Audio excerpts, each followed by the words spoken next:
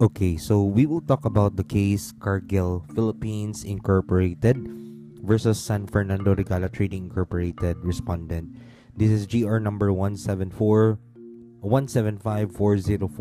decided on January 31, 2011. Before us is a petition for review or certiorari seeking to reverse and set aside the decision dated July 31, 2006. And the resolution dated November 13, 2006 of the Court of Appeals in CAGR SP number 50304. The factual antecedents were as follows. So on June 18, 1998, respondent San Fernando Regala Trading Incorporated. So here the respondent is San Fernando Regala Trading, San Fernando Regala Trading Incorporated. Okay, filed with the Regional Trial Court of Makati City a complaint for rescission of contract with damages against Petitioner Cargill Philippines Incorporated. So what he filed was a complaint for the rescission of contract with damages against Petitioner Cargill Philippines Incorporated.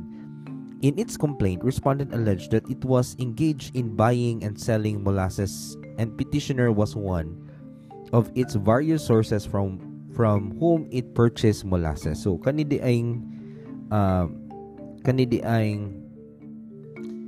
San Fernando Regala Trading Incorporated was in the business of respondent is in the business of buying and selling molasses. And kani si Cargill mao ni iyahang usa sa iyang mga palitanan for whom it purchased molasses. So si Cargill nang muligya og molasses. Okay? Respondent alleged that it entered into a contract dated July 11, 1996 with Petitioner, wherein it was agreed upon that the respondent would purchase from the Petitioner 12,000 metric tons of Thailand origin cane blackstrap molasses at the price of $192 per metric tons. That the delivery of the molasses was to be made on January to February 1987, and payment was to be made by means of an irrevocable letter of credit payable at site to be opened by September 15, 1986. That sometime prior to September 15, 1996, the parties agreed that instead of January to February 1987, the delivery would be made on April to May 1987, and that the payment would be by an irrevocable letter of credit payable at site to be opened upon the petitioner's advice.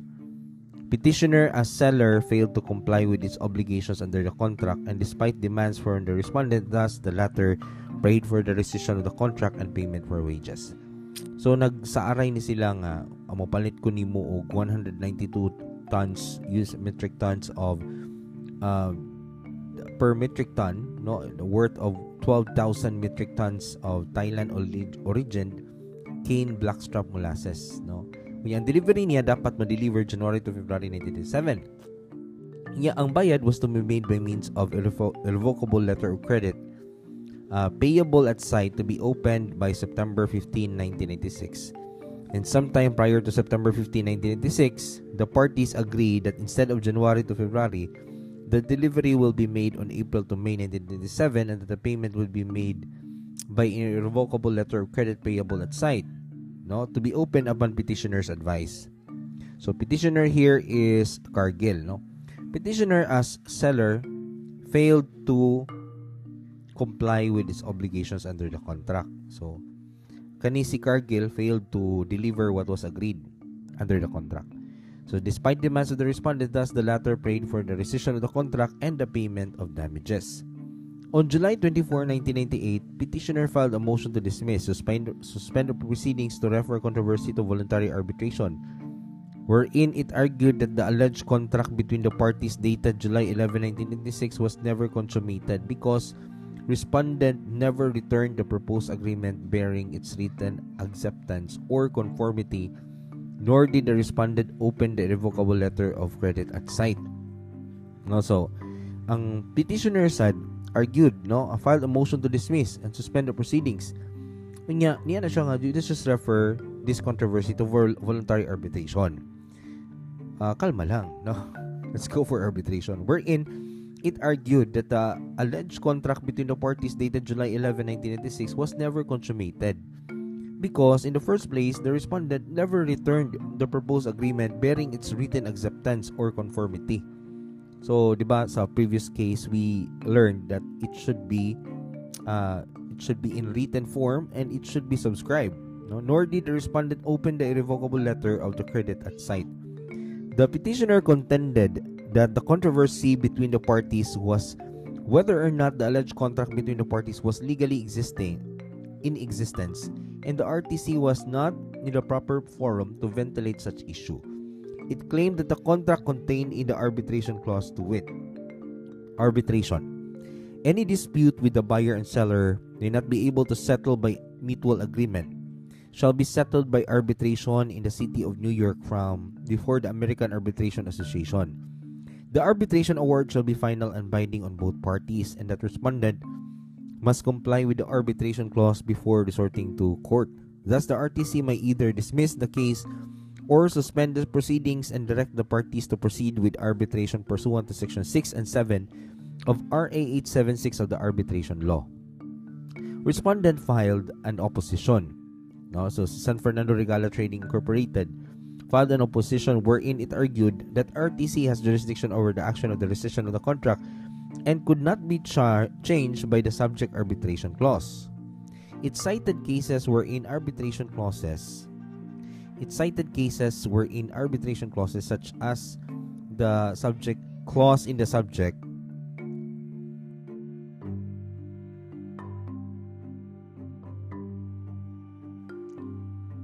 in the contract had been struck down as void for being contrary to public policy, since it provided that the arbitration award shall be final and binding on both parties, thus ousting the courts of jurisdiction.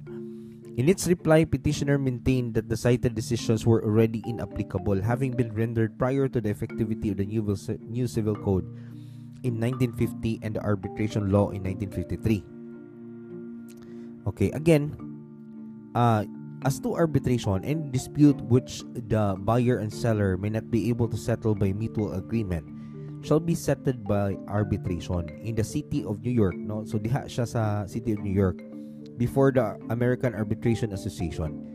The American award shall be final and binding on both parties, and that respondent must first comply with arbitration clause before resorting to court. No? So, unahon sa ang arbitration clause before resorting to court. Thus, RTC must either dismiss the case or suspend the proceedings. No, follow gid ka sa Section 6 to 7 of Republic Act 876 of the arbitration law. The respondent filed an opposition wherein it argued that RTC has jurisdiction over the action for a rescission of contract and could be changed by the subject arbitration clause. Okay, most na iyang argument, no, sa respondent. Okay. So, dapat kuno, it argued that the RTC has jurisdiction over the action for rescission of the contract and could not be changed by the subject arbitration clause. Ang iyang gipangsait ng mga cases, kanang mga arbitration clause kuno nga nasa contract should be struck down as void for being contrary to public policy, since it provided that arbitration shall be final and binding on both parties, thus ousting the courts of jurisdiction. So, kung contrary to public policy siya, it should be struck down. In its reply, the petitioner maintained that the cited decisions were already inapplicable, having been rendered prior to the effectivity of the new civil code in 1950 and the arbitration law in 1953. So, wala na kuno na kay karaan na nga balaod. That's what the opposition, no,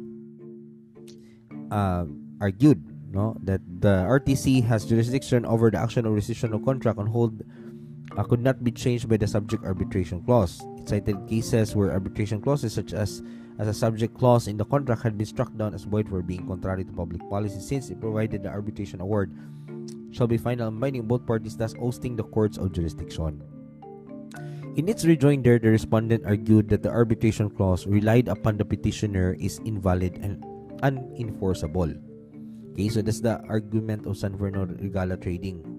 Okay, si Cargill may gusto mo kanang okay lang ta ba, arbitration lang ta. Okay, pero according to them, kuan jud, no? But in his reply, the petitioner maintained that the cited decisions were inapplicable, having rendered in their rejoinder argued that the arbitration clause relied upon the petitioner is invalid and enforceable, considering that the requirements imposed by the provisions of arbitration law had not been complied with. By way of rejoinder, petition contended that respondent had even clarified the issue boiled down to whether the arbitration clause contained in the contract subject of the complaint is valid and enforceable, that the arbitration clause did not violate any of the cited law provisions of the arbitration law. On September 17, 1998, the RTC rendered an order. The dispositive person reads, premises considered, defendant's motion to dismiss, suspend proceedings to refer controversy to voluntary arbitration is hereby denied.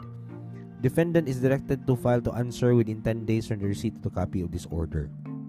In denying the motion, the RTC found that there was no clear basis for petitioner's plea to dismiss the case pursuant to Section 7 of the arbitration law.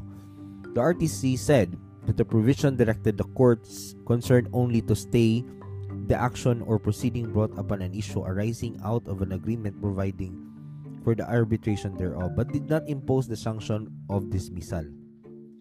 However, RTC did not find the suspension of the proceedings warranted, since the arbitration law contemplates an arbitration proceeding that must be conducted in the Philippines under the jurisdiction and control of the RTC. No, actually, that's contrary to the previous jurisprudence. And before an arbitrator who resides in the country, and that the arbitral award is subject to court approval, disapproval, and modification, and there must be an appeal. There must be an appeal from the judgment of the RTC. The RTC found that the arbitration clause in question contravened these procedures. The arbitration clause contemplated in the arbitration proceeding in New York before a non-resident arbitrator that the arbitral award shall be final and binding on both parties. The RTC said that to apply Section 7 of the arbitration law to such agreement would result in disregarding the other sections of the same law and render them useless and mere surplusage. Petitioner filed its motion for reconsideration with the RTC denied in an order dated November 25, 1988. Petitioner filed a petition for certiorari with the CA, raising the sole issue that the RTC acted in excess of jurisdiction or with grave abuse of discretion in refusing to dismiss or at least suspend the proceeding ACO, despite the fact that the parties' agreement to arbitrate had not been complied with. So respondents filed its comment and reply. The parties then required to file the respective memoranda. On July 31, 2006, the CA rendered its assail decision denying the petition and affirming the RTC's order. So, if you look at it, the RTC is denying the motion because for them, they had no clear basis for petitioner's plea to dismiss the case pursuant to Section 7. So, they directed the other party concerned to really reply to the complaint, no? And for them, the arbitration clause is erroneous because it calls for an arbitration outside the country. Okay, so that is their contention.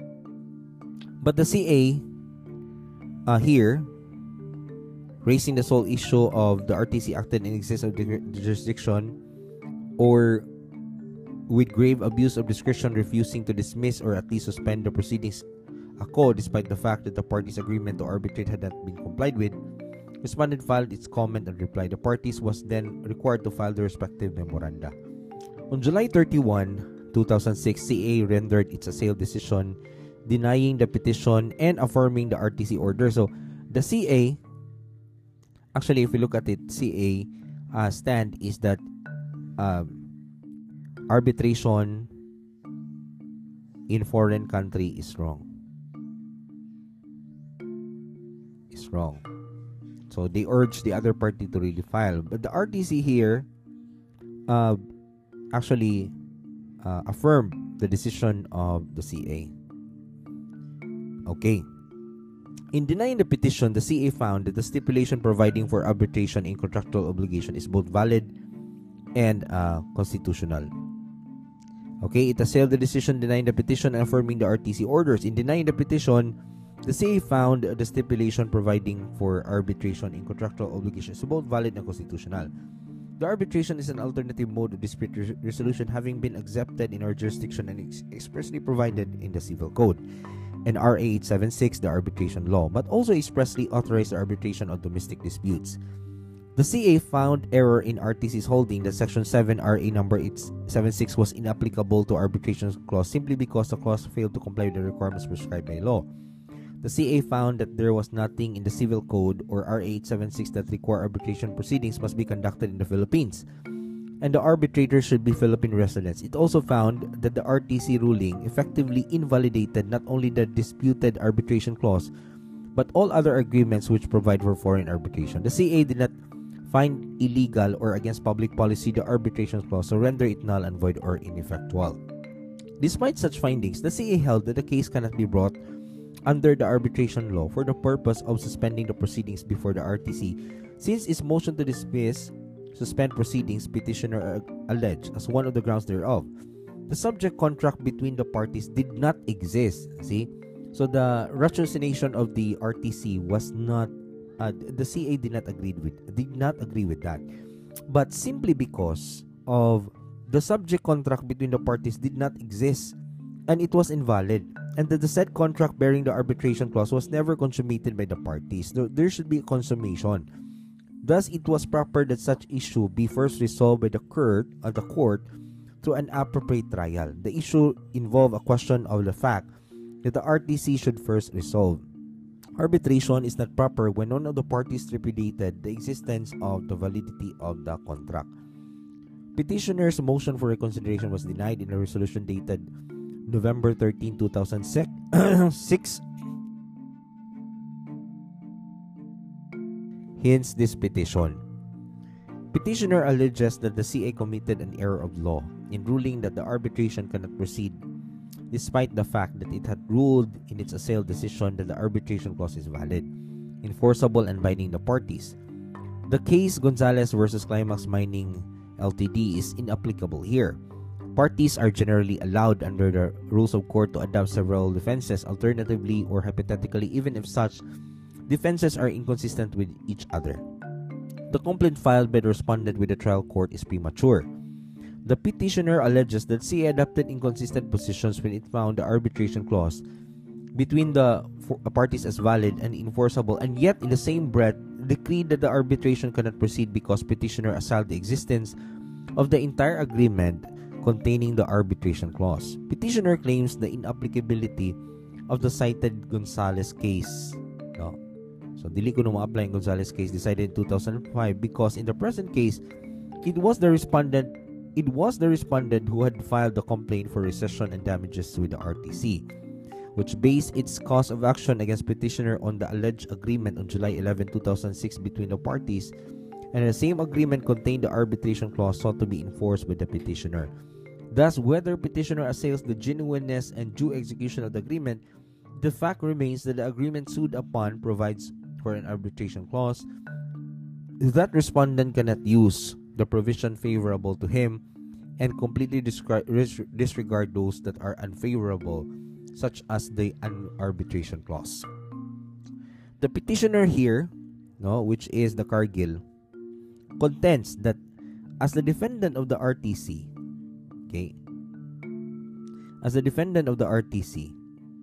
it represented two alternative defenses. For instance, the parties had not entered into an agreement upon which respondent as plaintiff can sue upon. And assuming that such agreement existed, there was an arbitration clause that should be enforced. Thus the dispute must be first submitted to arbitration before an action can be instituted to court. So petitioner argues that Section 1, Rule 16 of the Rules of Court include as a ground to dismiss a complaint is when a condition precedent for filing the complaint has not been complied with, and the submission of the arbitration with such has been agreed upon is one of which condition precedent. Petitioner submits that the proceeding of the RTC must be dismissed or at least suspended, and the parties be ordered to proceed with arbitration.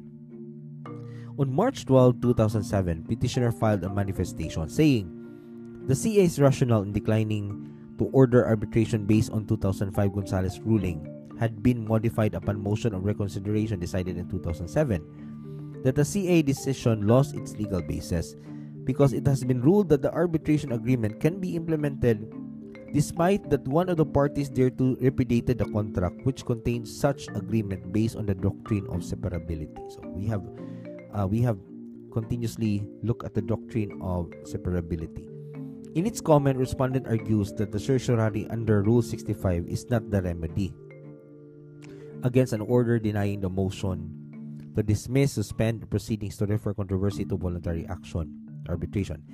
It claims that the arbitration law which the petitioner invoked as basis for its motion prescribed under Section 29 a remedy appeal by a petition of review or certiorari under Rule 45. Respondent contends that the Gonzales case, which was decided in 2007, is inapplicable in this case, especially as to the doctrine of separability enunciated therein.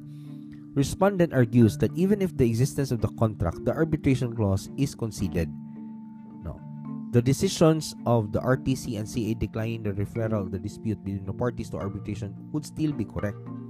This is so because Respondent's complaint in civil case number 981376 represents the principal issue whether, under the facts alleged in the complaint, Respondent is entitled to rescind its contract with Petitioner and for the latter to pay damages.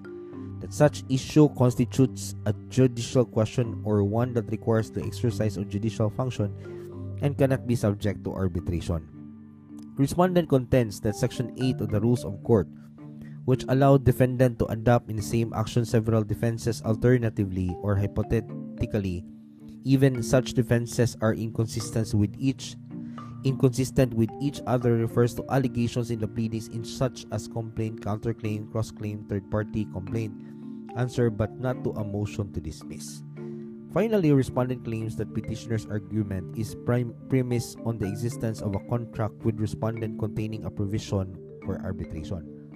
However, its reliance on the contract which it repudiates is inappropriate.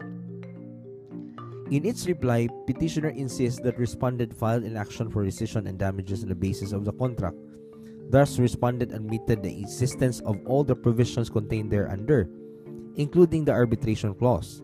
And if the Respondent relies on the said contract for its cause of action against Petitioner, it must also consider itself bound for the rest of the terms and conditions. So, ni-seek man siyang relief on the contract. So, therefore, he considered to have recognized the existence of the contract. The Respondent may find some provisions to be adverse in his position. The Respondent's citation of Gonzales' case decided in 2005 to show that jurisdiction to resolve the situation between the parties herein is not correct, since the resolution of the Gonzales motion for reconsideration in 2007, it had been ruled that the arbitration agreement is effective despite the fact that the one of the parties thereto repudiated the main contract which contained it. First, address the procedural issue raised by the Respondent that the petition of certiorari under 65 filed in the CA against RTC ordering the motion to dismiss, suspend proceedings to refer controversy to a voluntary arbitration was wrong remedy invoking Section 29 RA 876, which provides Section 29. An appeal may be taken an order made in proceeding under this Act, or from a judgment entered upon an award through certiorari proceedings, but such appeals may be limited to question of law. To support its argument, Respondent cites cases of Gonzales versus Climbing Mining Ltd, wherein he ruled that the impropriety of the petition for certiorari under Rule 65 as a mode of appeal from an RTC order directing the parties to arbitration. We find the cited case not in point. In Gonzales' case, Climax Aremco filed for the RTC of Makati a petition to compel arbitration under RA number 876.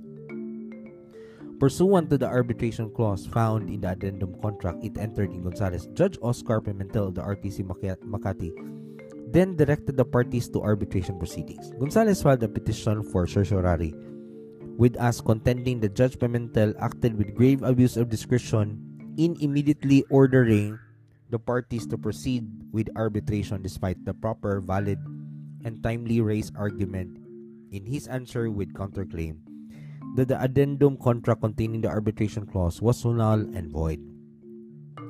Climax Aramco assailed the mode of review availed by Gonzales, citing Section 29 of RA 876, contending that certiorari under Rule 65 can be availed only if there was no appeal or any adequate remedy in the ordinary course of law, and that RA 876 provide for an appeal from such order.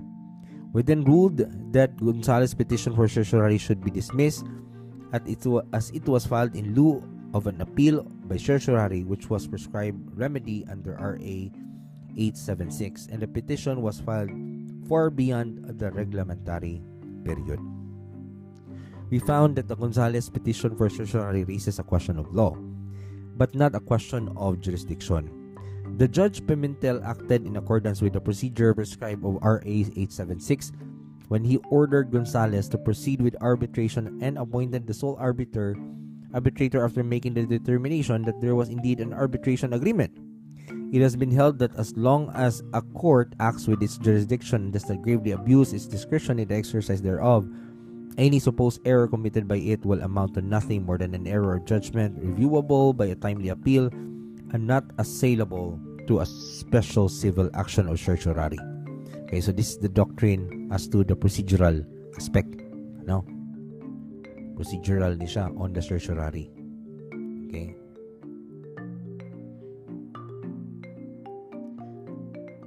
In this case, the petitioner raises that the CA issue that the respondent judge acted in excess of jurisdiction, or with grave abuse of discretion in refusing to dismiss or at least suspend the proceeding ako, despite the fact that the parties' agreement to arbitrate had not been complied with. Notably, RTC found the existence of arbitration clause, since it said in its decision that hardly disputed is the fact that the arbitration clause in question contravenes several provisions of the arbitration law. To apply Section 7, the arbitration law, to such agreement would result in disregard of cited sections of arbitration law and render them useless as mere surplusage. However, despite the finding that the arbitration agreement existed, the RTC denied petitioner's motion and directed petitioner to file an answer.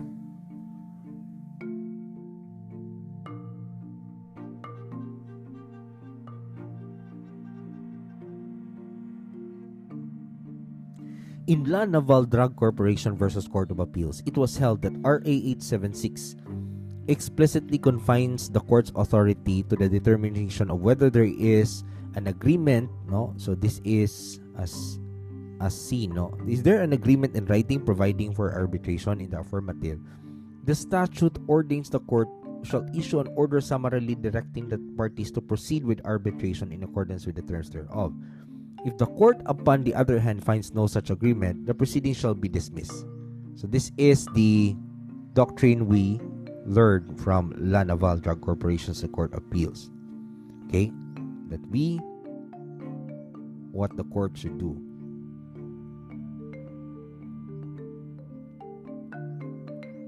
In issuing the order which denied the petitioner's motion to dismiss, suspend proceedings, and refer to controversy to voluntary arbitration, the RTC went beyond its authority. So again, in issuing the order which denied the petitioner's motion to dismiss, suspend proceedings, and to refer controversy to voluntary arbitration, the RTC went beyond its authority by determining only the issue whether or not there is an agreement in writing providing for arbitration by directing petitioner to file an answer instead of ordering the parties to proceed to arbitration. In so doing, it acted in excess of its jurisdiction, and since there's no plain, speedy, and adequate remedy in the ordinary course of law, petitioner's resort to petition for certiorari is proper remedy. Okay? So we now proceed. So the court here, in ruling to the procedural aspect, no, that the RTC here, in issuing an order which denied the petitioner's motion to dismiss, suspend proceeding, and refer controversy to voluntary arbitration, the court denied this. So, by denying it, the RTC went beyond its authority because it only determined only the issue whether or not there is an agreement in writing providing for arbitration by directing the petitioner to file an answer. Instead, no, he should have ordered the parties to proceed to arbitration. So, in so doing, it acted in excess of its jurisdiction. Since there's no plain, speedy, and adequate remedy in the ordinary course of law, petitioner's resort to petition or certiorari is the proper remedy. Okay? So, who is the petitioner here? Again, it is the CARGILL, it's CARGILL Philippines. Right? We now proceed to the substantive issue, whether CA erred in finding this case cannot be brought under the arbitration law for a purpose of suspending the proceedings of the RTC. We find no merit in the petition. Arbitration is an alternative mode. No? So, we now proceed to the substantive issue, whether CA erred in finding that this case cannot be brought under the arbitration law for the purpose of suspending the proceedings in the RTC. We find no merit in this petition. Arbitration, so para nila sakto ang CA, no? So what did the CA do? Let's look at here, no? So the CA actually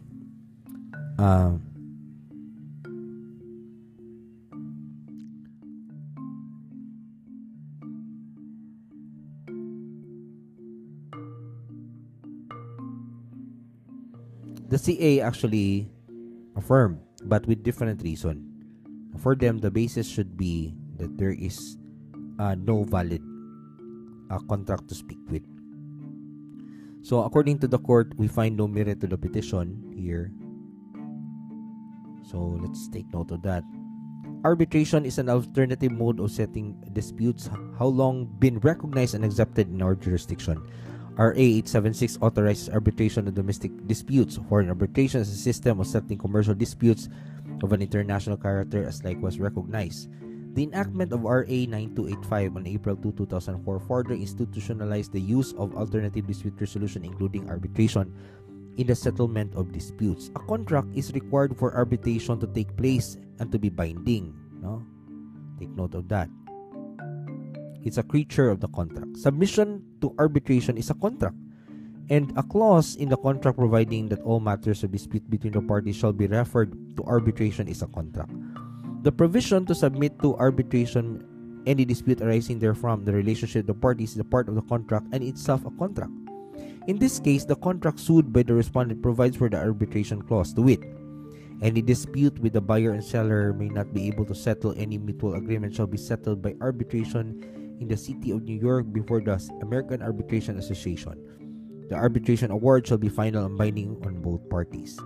The CA ruled that the arbitration cannot be ordered in this case since petitioner alleged that the contract between the parties did not exist or was invalid, and the arbitration is not proper when one of the parties repudiates the existence or the validity of the contracts. Thus, with CA, despite our ruling on the validity and enforceability of the sailed arbitration clause providing for foreign arbitration, it is our considered opinion that the case at bench still cannot be brought under the arbitration law for purpose of suspending the proceedings before the trial court. We note that in motion to dismiss, suspend proceedings, petitioner CARGILL alleged as one of the grounds thereof that the alleged contract between the parties did not legally exist or is invalid. Again, that the alleged contract between the parties did not legally exist or is invalid. So this is really the basis. As posited by the petitioner, it is their contention that the said contract bearing the arbitration clause was never consummated by the parties. That being the case, it is but proper that such issue be first resolved by the court to an appropriate trial. The issue involves a question of fact that the trial court should first resolve. Arbitration is not proper when one of the parties repudiates the existence of the validity of the contract. Apropos Gonzalez versus Climax Mining Ltd, where the Supreme Court held that the question of the validity of the contract containing the agreement to submit to arbitration will affect the applicability of the arbitration clause itself. A party could not rely on a contract and claim rights on the obligation under it, at the same time impugn the existence of the validity. Indeed, litigants are enjoined from taking inconsistent positions.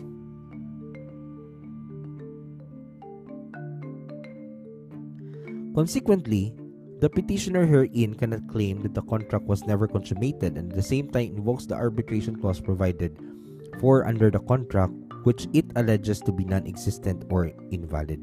Petitioner claims that the private respondent complaint lacks a cause of action due to the absence of any valid contract between the parties. Apparently, the arbitration clause is being invoked merely as a fallback position.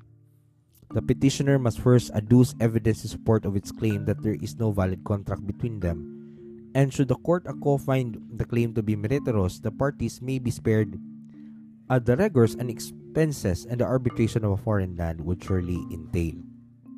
However, the Gonzales case, which CA relied upon for not ordering arbitration, had been modified upon the motion or reconsideration in this wise. The adjudication of the petition in GR number 167994 effectively modifies part of the decision dated February 28, 2005 in GR number 161957. Hence, we now hold that the validity of the contract contained in the agreement to submit an arbitration does not affect the applicability of the arbitration clause itself, so the separability doctrine. A contrary ruling would suggest that a party's mere repudiation of the main contract is sufficient to avoid arbitration. That is exactly the situation that separability doctrine as well as the jurisprudence applying it seeks to avoid. We add that when it was declared in GR number 161957 that the case should be brought for arbitration, it should be clarified that the case referred to is the case actually filed by Gonzales before the DNR panel of arbitrators, which was the nullification of the main contract on the ground of fraud, as it had already been determined in that case should have been brought before the regular courts involving, as it did, judicial issues. In so ruling, the validity of the contract containing the arbitration agreement does not affect the applicability of the arbitration clause itself.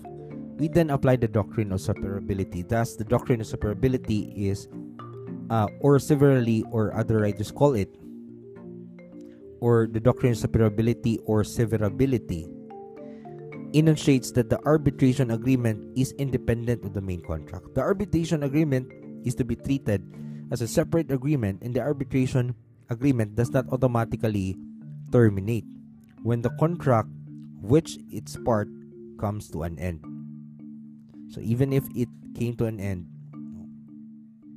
the separability of the arbitration agreement is especially significant to the determination of whether the invalidity of the main contract also nullifies the arbitration clause. Indeed, the doctrine notes that the invalidity of the main contract, also referred to as the container contract, does not affect the arbitration agreement. Irrespective of that fact, the main contract is invalid. The arbitration clause still remains valid and enforceable. Respondent argues that the separability doctrine in the petitioner's case, since Gonzales Climax Aremco sought to enforce the arbitration clause of its contract and the enforcer's move was premised on the existence of a valid contract, while Gonzales, who resisted the move of Climax Aremco for arbitration, did not deny the existence of the contract but merely assailed the validity thereof the ground of fraud and oppression.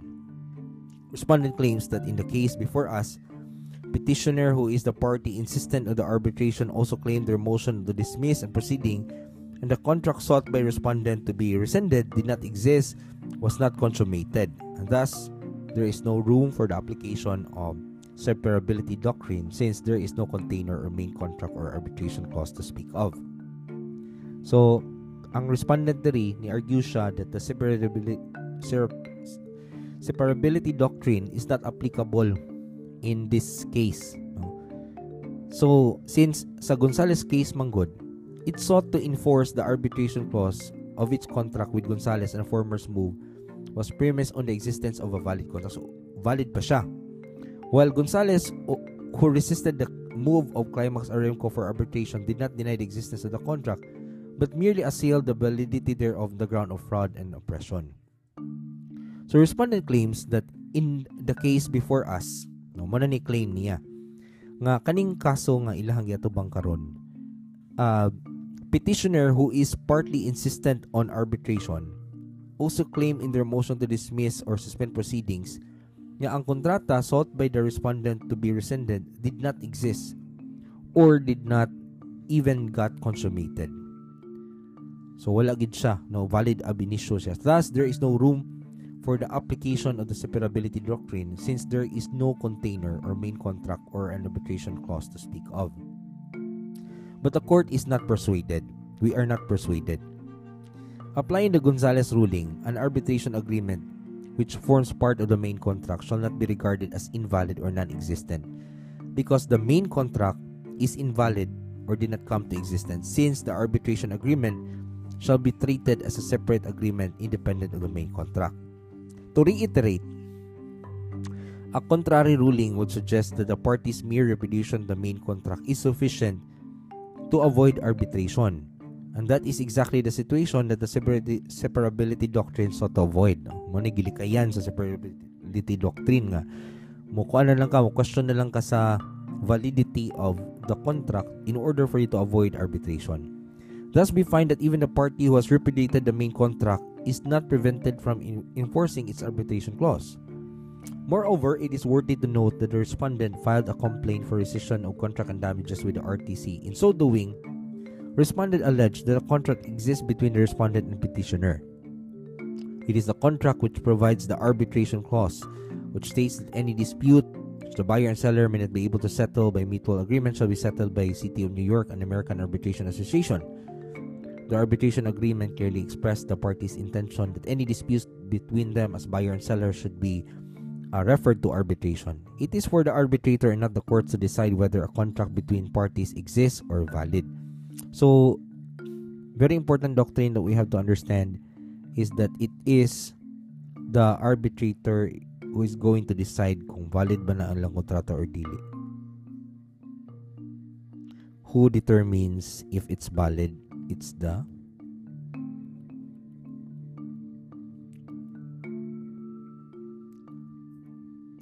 respondent contains that assuming that the existence of the contract and arbitration clause is conceded, the CA's decision declining the referral of the parties despite the arbitration is still correct.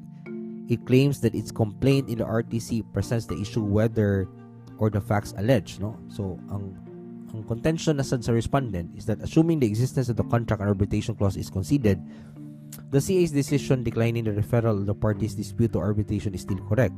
It claims that its complaint in the RTC presents an issue whether under the facts alleged it is entitled to rescind the contract with damages, and that issue constitutes a judicial question or one that requires exercise of judicial function and cannot be subject of arbitration proceeding. Respondent cites our ruling in Gonzalez, wherein we held that a panel of arbitrator is bereft of jurisdiction over the complaint for declaration of nullity or termination of subject contracts on the ground of fraud and oppression attendant to the execution of the addendum contract and other contracts emanating from it, and the complaint should have been filed with regular courts as it involved issues which are judicial in nature. Kaning argument is misplaced. No? Thus, the respondent cannot rely on Gonzalez case to support this argument. In Gonzalez Mangod, Petitioner Gonzalez filed a complaint before the panel of arbitrators in Region 2, Mines and Geosciences, Department of Environment and Natural Resources against Climax and Australian Mining Incorporated, seeking the declaration of nullity or termination of the addendum or contract and other contracts emanating from it on the grounds of fraud and oppression. The panel dismissed the complaint for lack of jurisdiction. However, the panel, upon petitioner's motion for reconsideration, ruled that it had jurisdiction over the dispute, maintaining that it was a mining dispute, since the subject complaint arose from the contract between parties which involved exploration and exploitation of minerals over the disputed area. Respondents assailed the order of the panel arbitrators via petition of certiorari under CA. The CA granted the petition and declared that the panel arbitrators did not have jurisdiction over the complaint, since its jurisdiction was limited to the resolution of mining disputes, such as those which raise a question of fact or matter requiring technical knowledge and experience of mining authorities, not when the complaint alleged fraud and oppression which called upon the interpretation of laws. The CA further ruled that the petition should have been settled through arbitration under RA 876, arbitration law as provided under addendum contract, On review of certiorari, we affirm CA's finding that the panel of arbitrators under RA 7942 of the Philippine Mining Act has exclusive and original jurisdiction to hear decide mining disputes such as mining areas, mining mineral agreements, FTAs, occupants, and claim holders, is bereft of jurisdiction over the complaint for declaration of nullity of addendum of contract. Thus, the panel jurisdiction is limited only to those mining disputes which raise question of facts or matters of technical expertise. So, as you can see, RA 7942 actually narrowed down the jurisdiction of the MNB, no? So mining MAB, Mining Adjudication Board. So in Pearson versus Intermediate Appellate Court, this court observed that the trend had been to make the adjudication of the mining cases purely administrative matter. Decisions of the Supreme Court or mining disputes have recognized a distinction between primary powers granted by pertinent provisions of law to the then Secretary of Agriculture and Natural Resources of an executive or administrative nature, such as granting of license, permits, lease, and contract, and lease of contract, or approving and rejecting and reinstating or canceling applications or deciding conflicting applications. Controversies of disagreements of civil or contractual nature between litigants, which are questions of judicial nature that may be adjudicated only by courts of justice. Distinction is carried on even in Republic Act 7942. We found that since the complaint filed before the DNR panel of arbitrators charged respondents with disregarding and ignoring the addendum contract and acting in fraudulent and abusive manner against petitioner, the complaint filed before the panel was not in dispute involving rights to mining areas, as it was a dispute involving claim holders, concessionaries, but essentially a judicial issue. We then said that the panel of arbitrators did not have jurisdiction over such case, since it does not involve the application of technical knowledge and expertise relating to mining. In this context that we said, arbitration before the panel arbitrators is proper only when there is disagreement between the parties as to some provisions of the contracts between them, which needs the interpretation of the application of what particular knowledge and expertise possessed by the members of the panel. It's not proper when one of the parties repudiates the existence of validity of such contract or agreement on the ground of fraud or oppression, as this case. The validity of the contract cannot be subject of arbitration proceedings. Allegations of fraud, duress in the execution of contract are matters within the jurisdiction of ordinary courts of law. So please take note of that. Duress and execution of contract are matters within the jurisdiction of law. These questions are legal in nature and requires the application of interpretation of laws and jurisprudence, which is necessarily a judicial function. In fact, we even clarified in our resolution in Gonzales' motion reconsideration that we declared the case should not be brought for arbitration. It should be clarified that the case referred to is a case actually filed by Gonzales before the DNR panel of arbitrators, which was for the nullification of the main contract on the ground of fraud, as it did judicial issues. We made such a clarification under the arbitration law as provided under the arbitration clause in this addendum contract. Wherefore, the petition is granted. The decision dated July 31, 2006 and the resolution dated November 13, 2006 of the Court of Appeals is reversed and set aside. The parties are hereby ordered to submit themselves to arbitration of their dispute pursuant to July 11. So, the court ordered that they have to actually go for arbitration, and that is at New York. So, that is the case here of CARGILL Philippines Incorporated, San Fernando Regala Trading. The essence here is that you have to take note. You have to it doesn't mean that the contract is invalid, no, or if someone files for invalidity of contract, that the arbitration clause is invalid also, no, by virtue of the severability doctrine. However, there are times that you cannot rely on arbitration to decide on the validity of contract if it's about fraud and duress or oppression, no, as basis for rescission of the contract. Okay, thank you everyone.